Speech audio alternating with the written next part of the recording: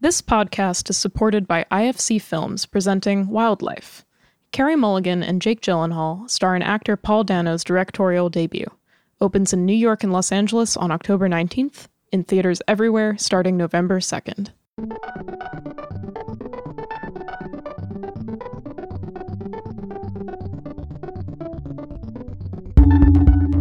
Welcome to the Film Comment Podcast. I'm Nicholas Rapold, the editor-in-chief of Film Comment.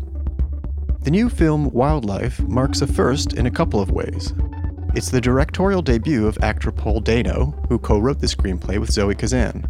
But it's also the rare adaptation of a novel by the writer Richard Ford, who won the Pulitzer Prize for Independence Day. For our latest Film Comment talk at the Film Society of Lincoln Center, we brought together Dano and Ford on stage for a unique conversation about filming and writing fiction. Dano and Ford's dialogue goes deep into the craft with a fascinating openness. Moderating the talk was Film Comment columnist Eric Hynes, a curator at the Museum of the Moving Image. Wildlife, starring Carey Mulligan and Jake Gyllenhaal, is being released by IFC Films. Let's go to the conversation.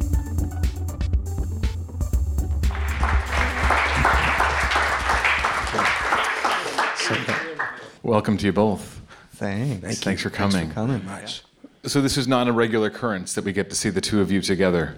I'd love to start with you, Richard, if you don't mind, and please. Because I'm interested in if you can bring us back to the person who wrote Wildlife, 1990, the context of your life and also your writing career that sort of brought you to write that story. Because there's certain aspects of that I want to visit or revisit for you, but I'm just curious if you can remember how you began the novel, where it started for you. Precisely. I can remember exactly where it began.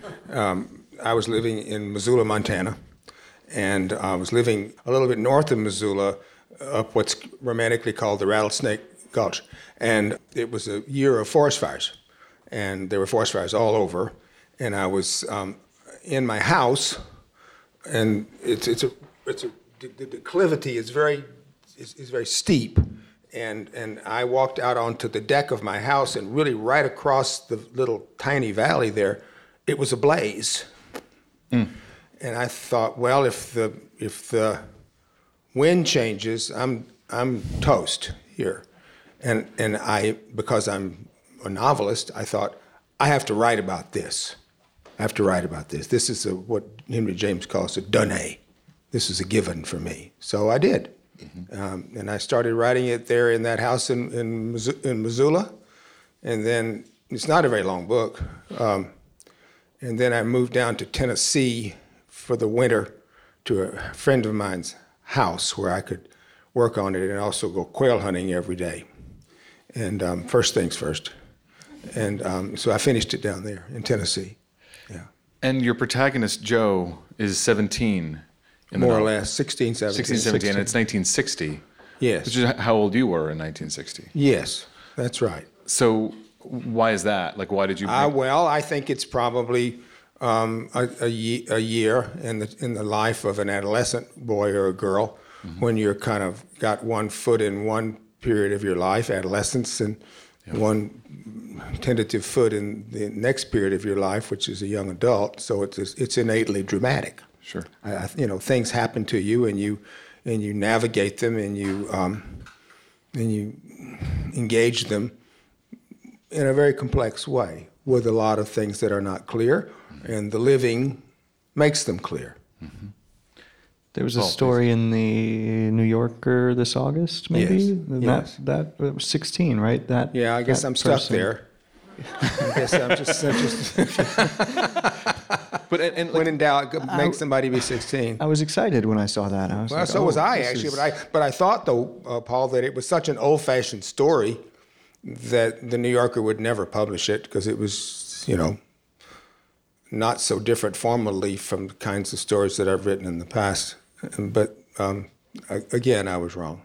But I was excited when I saw 16 because it just must have been such a, profound time for you. Well, it was. It was a year when my father died. Right. And not to say that books that one writes are inevitably autobiographical, but it is still the case in my life that I think that for me, the working out of these stories is the working out of a life beyond a calamity, which my life never quite got to do. And so that the fiction is to some extent compensatory. But that's not a formula for how fictions work in general. Right. It's just how those particular ones didn't do or tried to. Well, I mean, it's an incredible portrait of a relationship between a father and son, wildlife, and it's hard not to wonder about, because it's the sort of ability to sort of explore that type of relationship past that point during which you had an opportunity. You get it sometimes with a set of subjects and a set of emotional engagements, you get a kind of a seam. And in my job, if I'm going to take my job seriously, is to just mine that seam till there's no more language left. And if I have to go at it and go at it and go at it 25 years later, I'll go at it again, because it's a rich seam, because everybody's been 16. Everybody's had that moment in which life changes forever. There's the end of Frank O'Connor's little story called "The Guest of the Nation."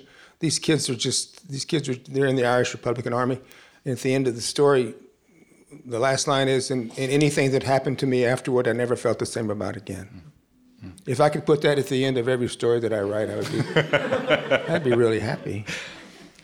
So, but 16 that age is incredibly ripe. I mean, there's a way in which every year we've ever been accumulates, and we're always that age because we've lived our life through that period of time. And yet 16, 17, that's an incredibly, whether or not we've had tragedy in our lives, we become ourselves in some form. Is that one of the things that you saw in wildlife in terms of wanting to explore it, Paul, was being able to, not just a story where there is a character that age, but it's really from the point of view of somebody that age? Yeah, so this is a good time to say that in our film, Joe is 14. Mm-hmm. And, I actually find that sort of exciting now, because I think for me, one, that was an age where I moved to a new town, and to begin high school in a new school in a new town is kind of a big deal, to leave your friends. And it's also kind of the moment when I felt like I woke up and one day, like, my parents were different that age.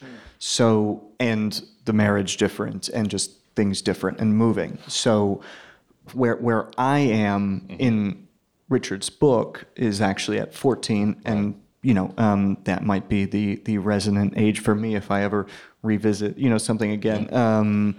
And I've also felt that trying to sort of just justify why to make it 14, that I think just to a modern audience, 16 felt a little old almost. And I remember the feeling when I moved to a new town of like my family is all I had, because I didn't have the school life yet, and I didn't have, so that feeling of the home being the edge of the world, in me. And how did changing that affect writing through the screenplay? And because you had the novel, you had the events as they're seen through the eyes of Joe at that slightly older age.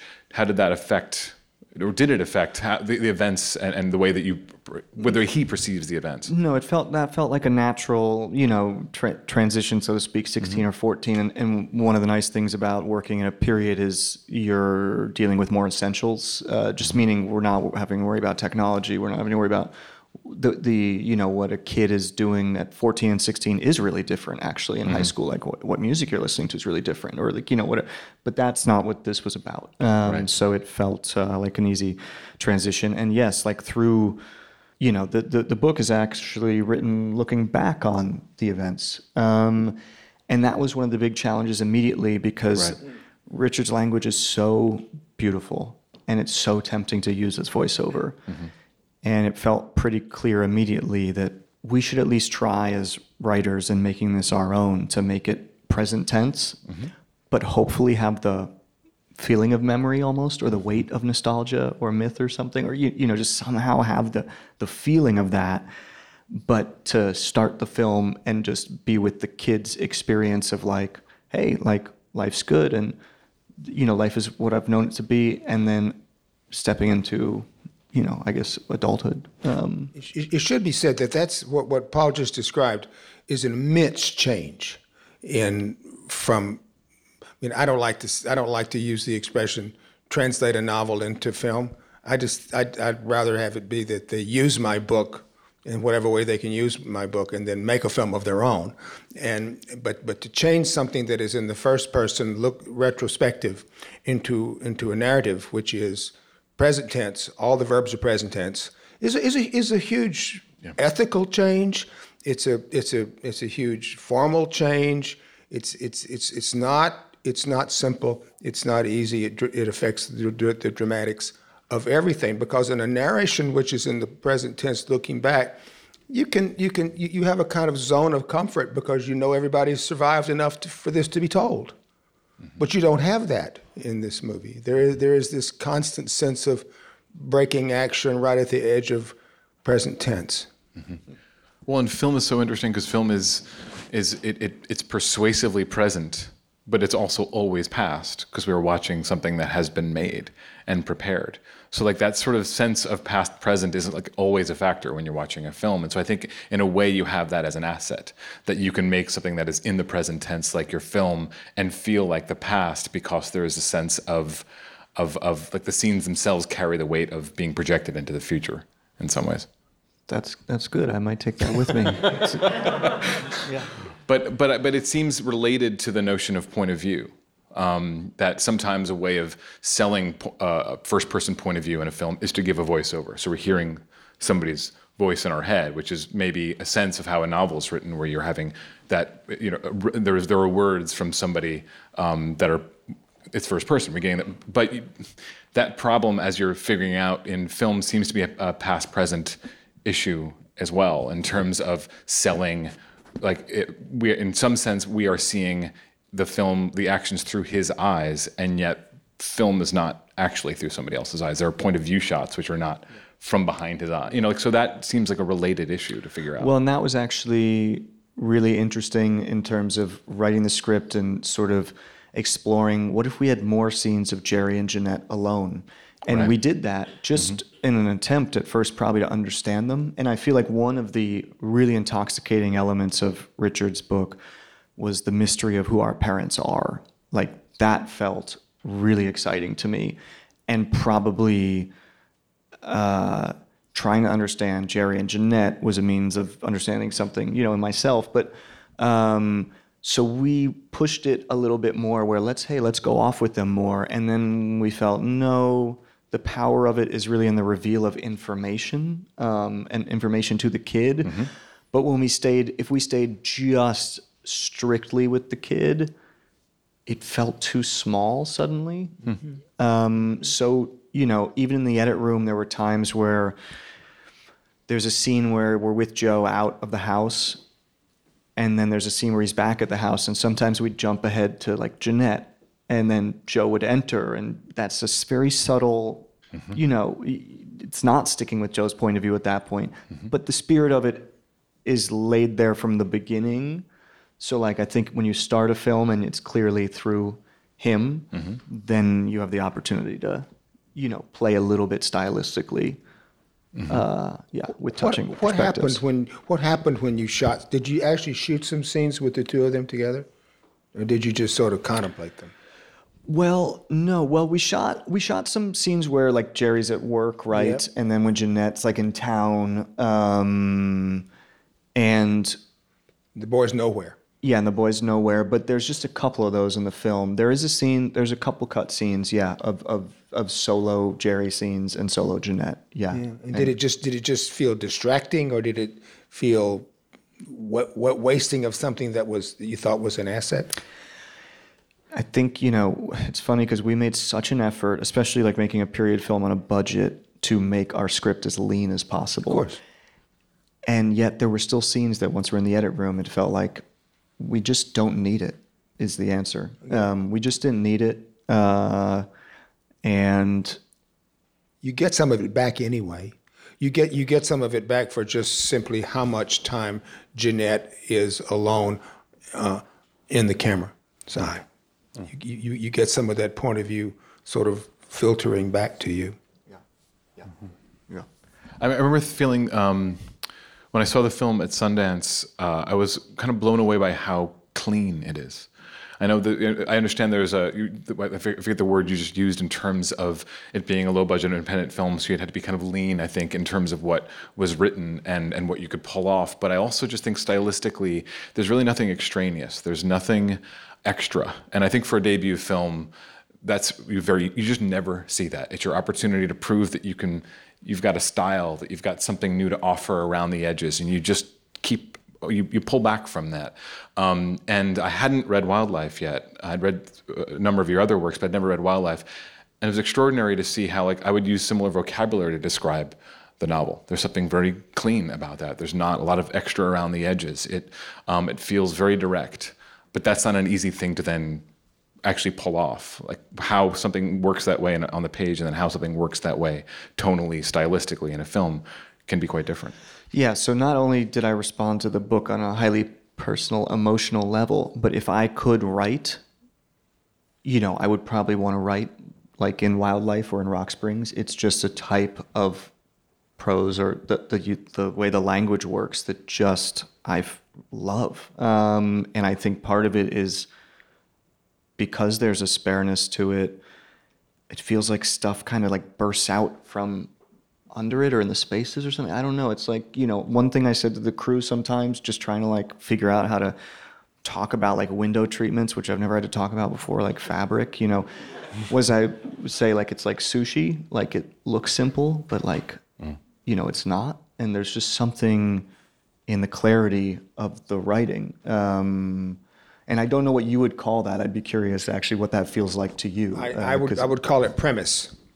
I would say that if you're writing about the most important things that can happen to a family, you can spare it down, because you're never what's at stake, what's important is never not in front of you, and so you can do less than that because what's going on, this family is disintegrating or in jeopardy of disintegrating, and it's been told by its most vulnerable part.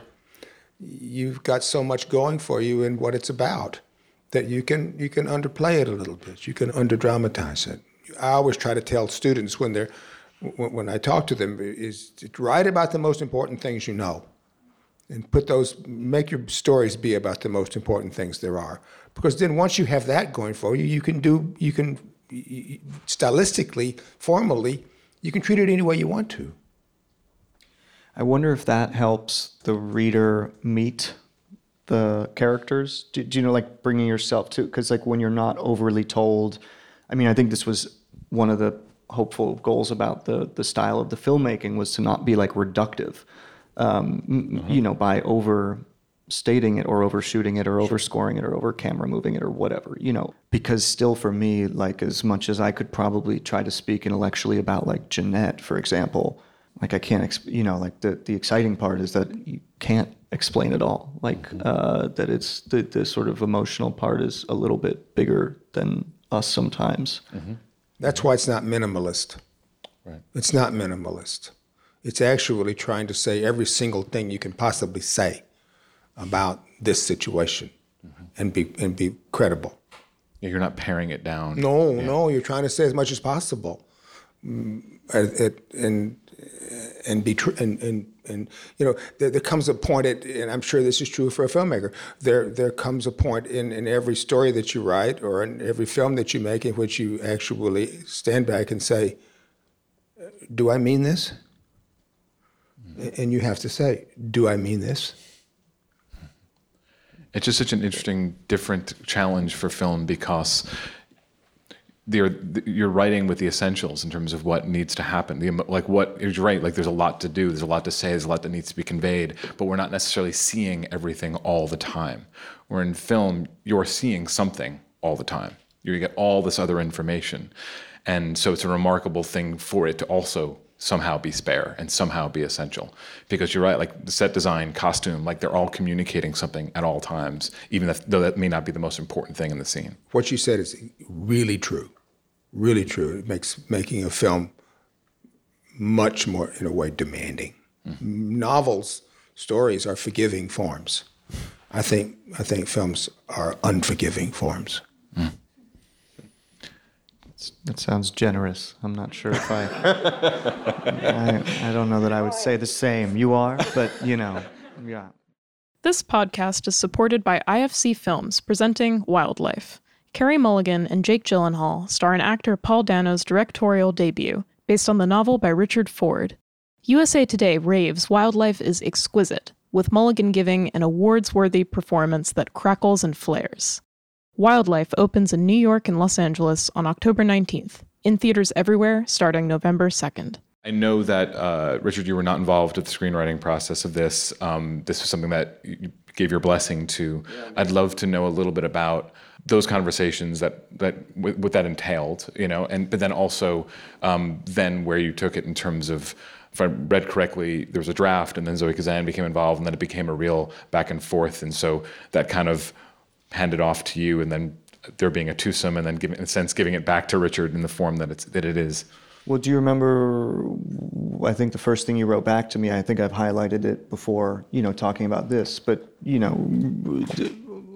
Richard basically said, my book is my book and your picture is your picture, and you need to essentially establish your own values, goals. And it was sort of a shocking sense of permission from somebody you admire, and actually really important, and a real gift at the beginning of a process to know to be yourself, and I think that that's so important in what we do, but I think you're constantly learning that year by year to just, keep, doing you. There could be something intimidating about that too, like almost full permission can be a lot. Well, yeah, but what you want. Yes, it's what you want, but also it was there. I would not have reached out had the roots of it hadn't already grown. So it was. In fact, I was nervous when we showed Richard the film because of how much of the book is in there, and Zoe and I were like, "Fuck, is he gonna, Is he going to be upset? Is he going to not like the film because there's so much?" And then after we were talking about the film, and you said, I can't remember what moment it was, but you were like, "I love this moment of, X, Y, or Z." And I said, that's from the book. And you said, "No, it's not." Yeah. And I'm sure it was. Well, you're probably more right than I have any reason to think that I am, because I haven't read the book in 30 years. So because you don't. Why would I read my book? I mean, because you famously don't read your books after you've finished them. Yeah. No. I mean, I read parts of them sometimes if someone asks me to in public, but to sit down and read the whole book, I just can't imagine anything more unpleasant. But I'll say one thing about what transpired between Paul and me in our early conversations was I have over the many years that I've been writing books had lots of people come to me and want to do something with a book of mine, and they always and Paul did not. They always say to me, "We want to make a book that is really make a movie that's really faithful to your book." And what they can't know is that I don't give a shit. I mean, and it's not that I'm indifferent to the movie that someone would make, but I'm indifferent to the effort to try to be faithful to my book, because there is no faithful to my book. My book is just my book, as Paul said. And so to take my book and run with it and use whatever parts of it fit into a vision of his own or one's own, that's what you hope for. You hope that out of the raw material of a book, you get a motion picture that is actually great. And you can't do that if you're worrying about the felicities or the formalities of a novel, which is already finished and done. You can just have to kind of use it, sort of pick and choose of its parts. Mm-hmm. So when Paul said, we said that was in the book. No, it wasn't. All I think about is his movie. I don't think about my book. I just think about his picture. Did you recognize the characters? Well, yeah. I mean, that's an interesting question.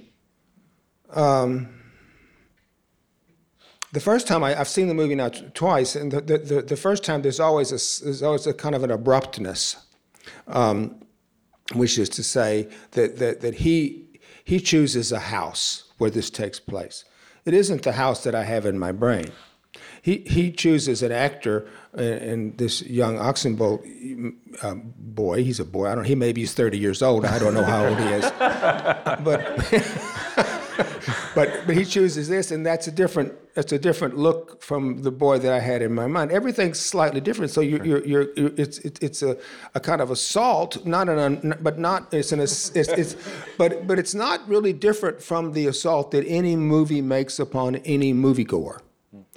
So that when I then saw it a second time, I completely conceded everything.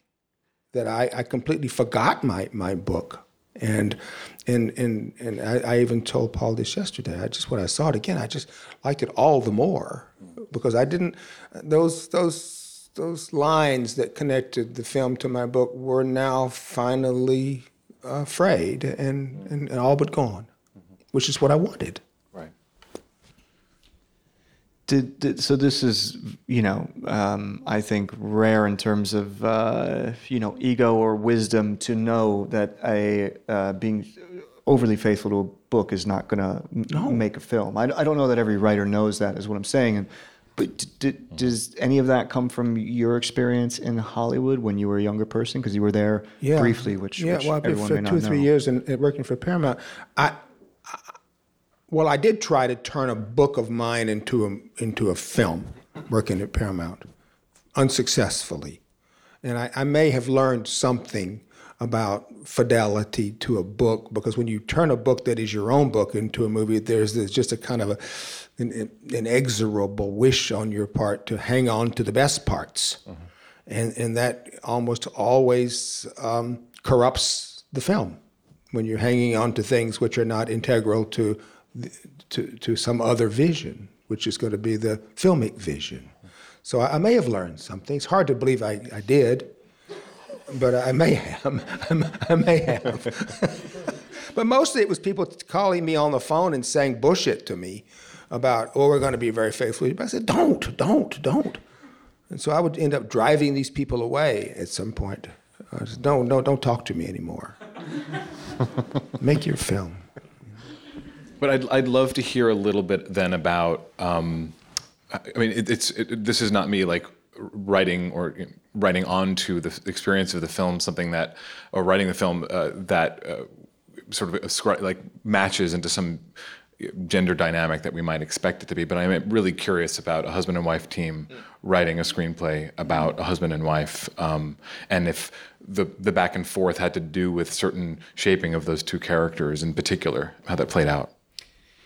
Yeah, so this, it's funny because I don't think that we looked at it that way for us. I think I wrote a first draft. It was not in screenplay format. It was really a kind of gut response to the book. It was mostly written by the image almost. And Zoe's a proper writer. She brought an incredible sense of structure to the material. I would say my way in was through the kids. She might have come in a little bit more through Jeanette, but I don't think as a couple we came at it about the marriage. I think luckily we get along. We like each other for the most part, and that just wasn't what it was about. It was about family.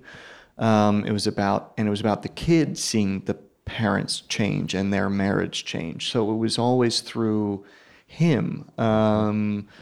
So a lot of it was more about how much do we show, what's the line between we want the audience to feel the parent struggle, but we don't want to explain everything. And there's you want to do your homework and know the intent behind things, and the actor's going to ask you, and, but so how to kind of strike that balance of, a little bit of mystery, but enough clarity that it's felt. And a lot of it is just, how do you turn beautiful, being inspired image or action-wise from, language, and just kind of taking feelings. There's a passage in the book, I remember 20-something pages in, where the boy's watching his mom teach swim class, and he's imagining the people around her saying, there's a woman with a good smile, or there's a woman with a good figure to her credit or something, but it feels like he knows that something is maybe a little bit off or wrong or, at home. And that was the feeling to me of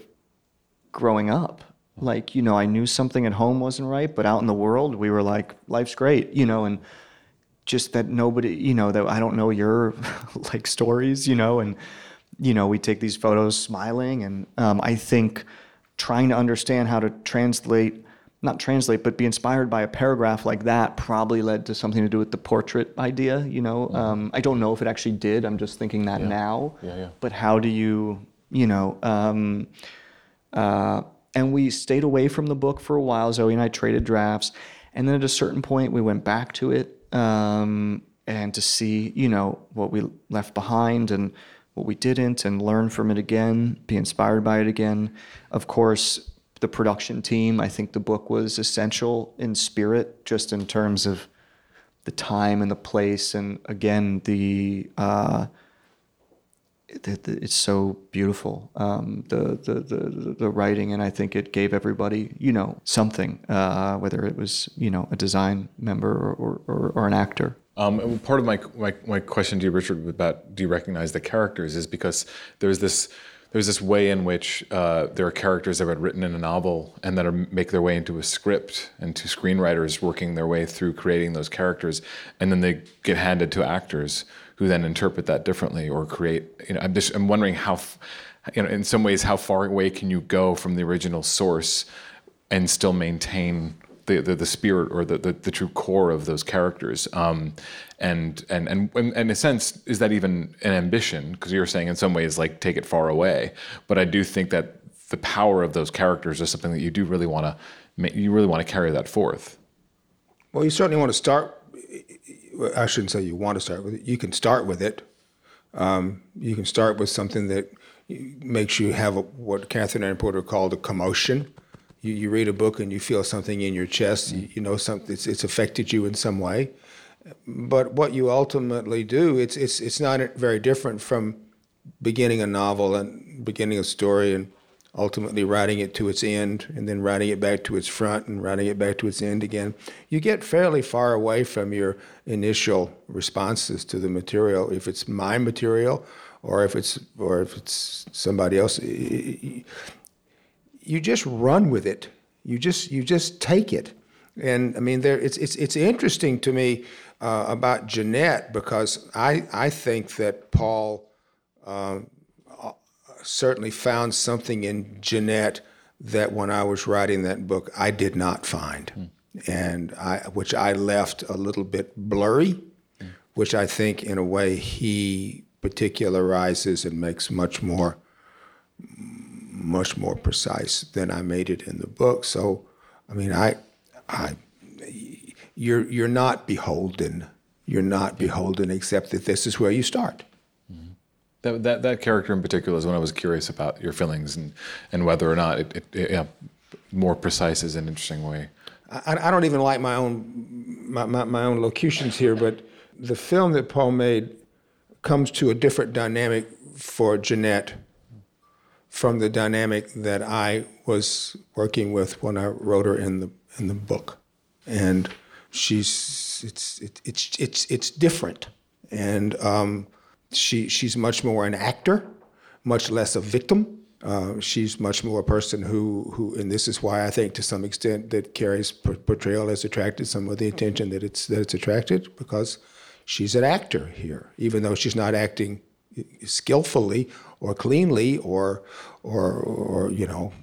always under control, but she's acting. She's trying to find a way for herself. Whereas in my book, I think I made her much more passive. And Paul just found something to write, and with Zoe to write, that I didn't find to write.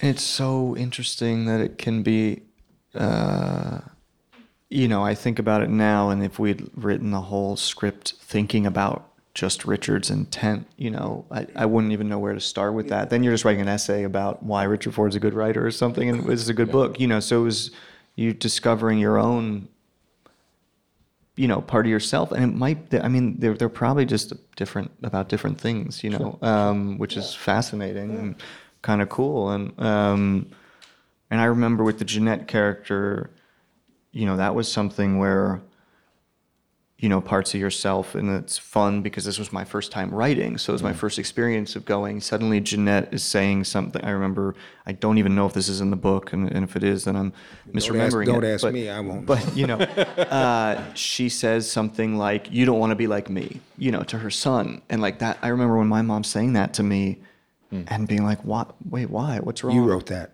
Yeah, maybe. Yeah. I think so. But, somehow it works. It's coming from somewhere else, but now you're suddenly creating things for the new character. Right. You write a line like that, and then you have to write the consequence to a line like that.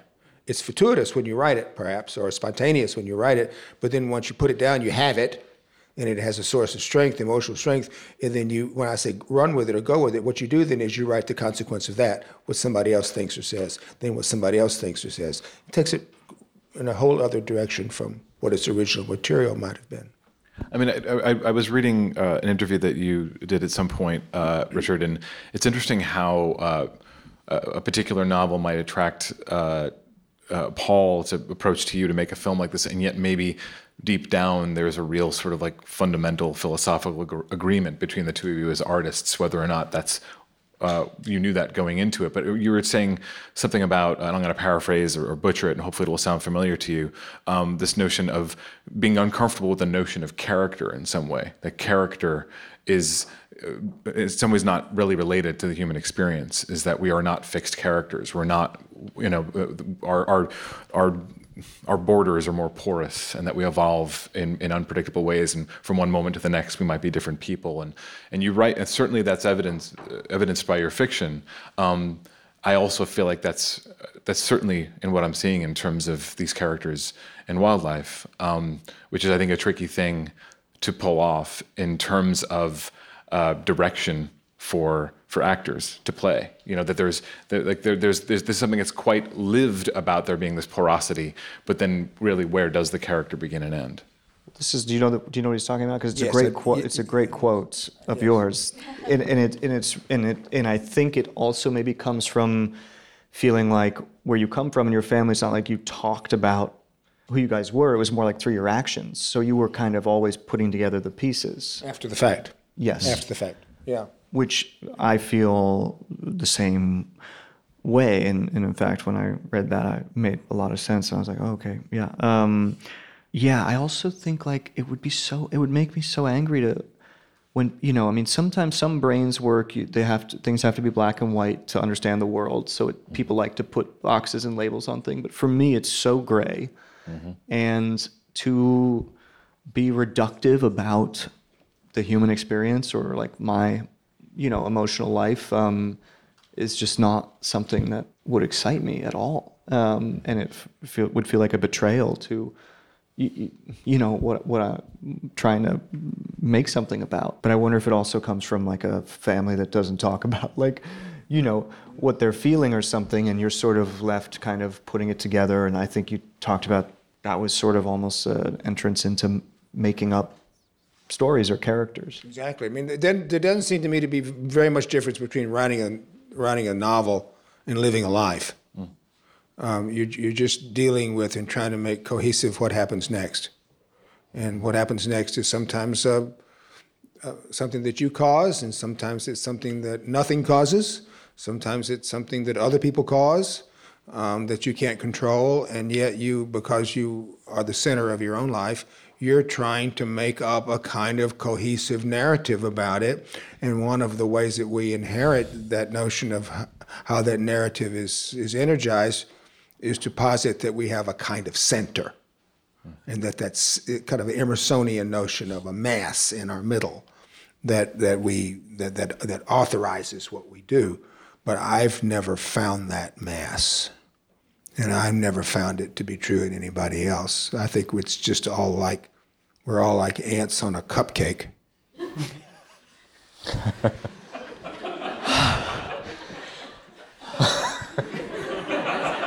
I think we should leave, so let that sit for a little bit. But Paul, as an actor, is that how you always approach parts too, in the idea of like character, that there needs to be a porosity. There needs to be something that's not so ascribed, and that might at times cause tension in terms of there being a real intent behind a character, but then you want to soften that a bit, or you want to make that more diffuse. Well, I think so, but I think it's just how it is to me and how life is to me. I mean, I remember, there's definitely like a style of acting that is like the feed it down the tube style of acting, the tube being the camera, which is like really feed it down the tube.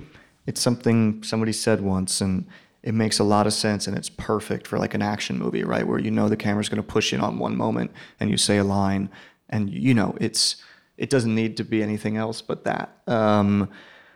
But yeah, I don't think that's my strong suit anyways, but only because that's just not my experience of the world. Yeah. That seems like what great acting is. That just seems to me not feeding it down the tube. But when the actors come to you and say, they want to get a kind of a line on what are the motivations for this and how, but you're just winging it when you do that. I mean, you're kind of thinking, you're trying to sound authoritative and reduce it a little bit, but really and truly, you probably think to yourself, gee, I'll say this, but maybe. Yeah, and that's, I might just not be confident enough to even do that, because I think a lot of it's just about searching. Like, you're poking around and, you're trying to be in a moment. Acting is probably, much different than making a film or writing is, in that regard. You're kind of trying to stay in a slightly unknowable space as well. Mm-hmm. I do think intent is important, but then you throw it away and, you learn your scales, then forget them, kind of, it's dramatic. It's dramatic to stay in that space. Yeah. Because you don't know what's going to happen next. And if you're intent and intense and you're keeping what's as much as you can in your brain all at one time, what you say is going to be an issuance from all that stuff. Mm. And it's not that you can't be wrong. You can be wrong. You can say the wrong thing, but you have a chance of saying something interesting. Mm. Because there's a script, but there is no script in a sense. Yeah.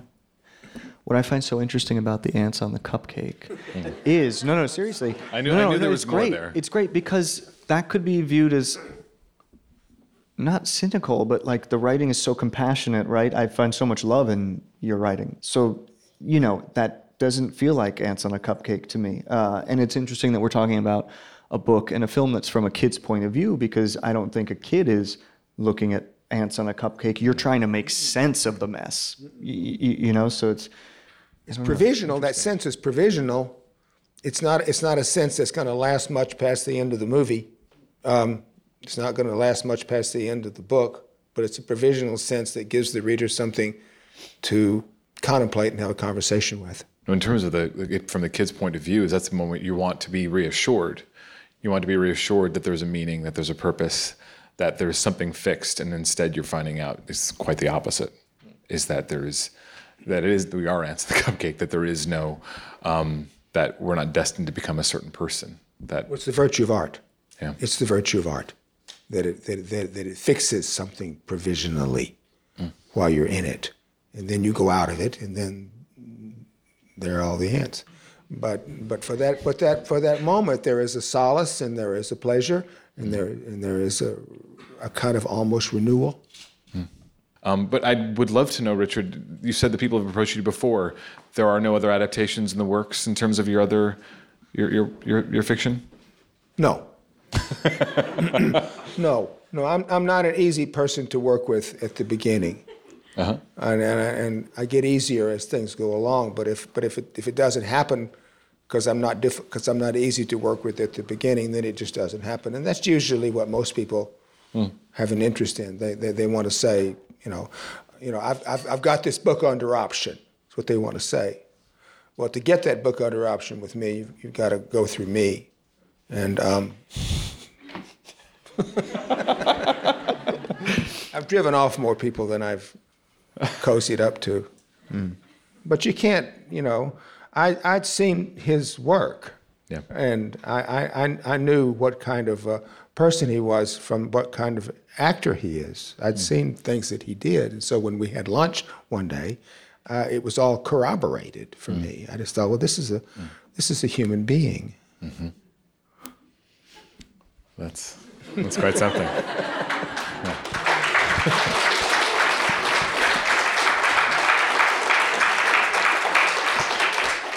Who's also an ant on a cupcake when it comes down to it. That's right. Thank you both so much. Thanks. Yeah, thanks.